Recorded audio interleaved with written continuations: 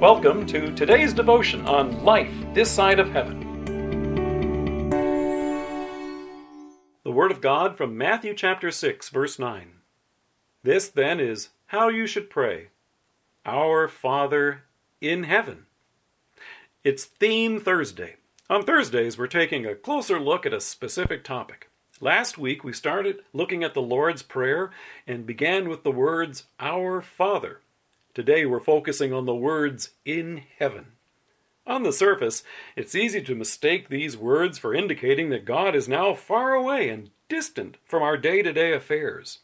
After all, wouldn't it be tempting to think that since God is in heaven, that must mean that you and I are muddling along down here by ourselves?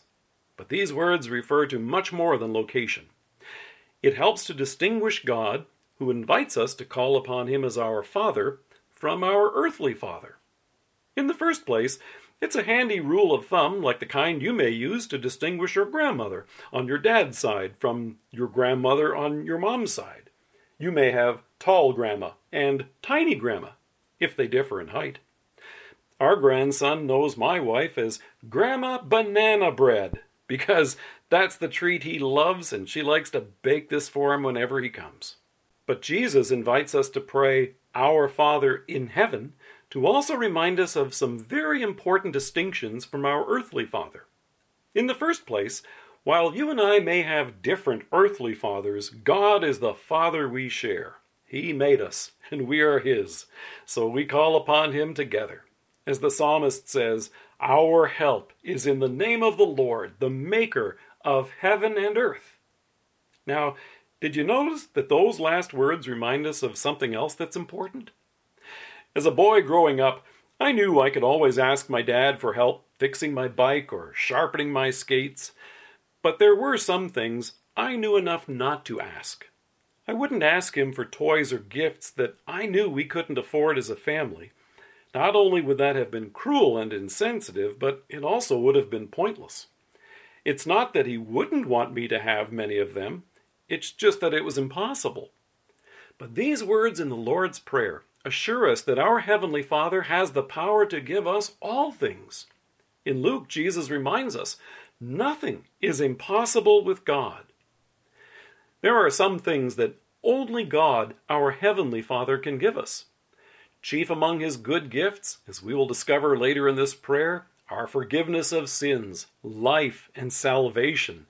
These are gifts that you and I can ask for unconditionally, with boldness and great confidence.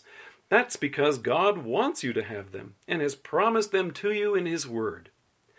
For things that God has not expressly promised in His Word, including such things as prosperity and health, we leave it to His discernment, knowing that He knows what is best, and pray just as Jesus did in the garden, Yet not my will, but yours be done. There are times in our life when our conscience weighs heavily upon us and can make us feel even too sinful to talk to God. The devil would like nothing better than to disconnect your phone line to the Father. When your sins make you feel like you want to run and hide from your Savior, that's the very time to run to Him in repentance and faith.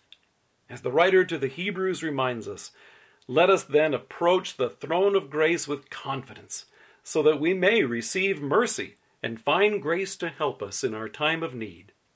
Let us pray. Our Father in heaven, thank you that you always hear my prayers and have the power to answer them. Amen. Thank you for joining us. If you're listening to us today by podcast, we invite you to browse the resources that are available on our website at lifethissideofheaven.org. God bless you and have a great day.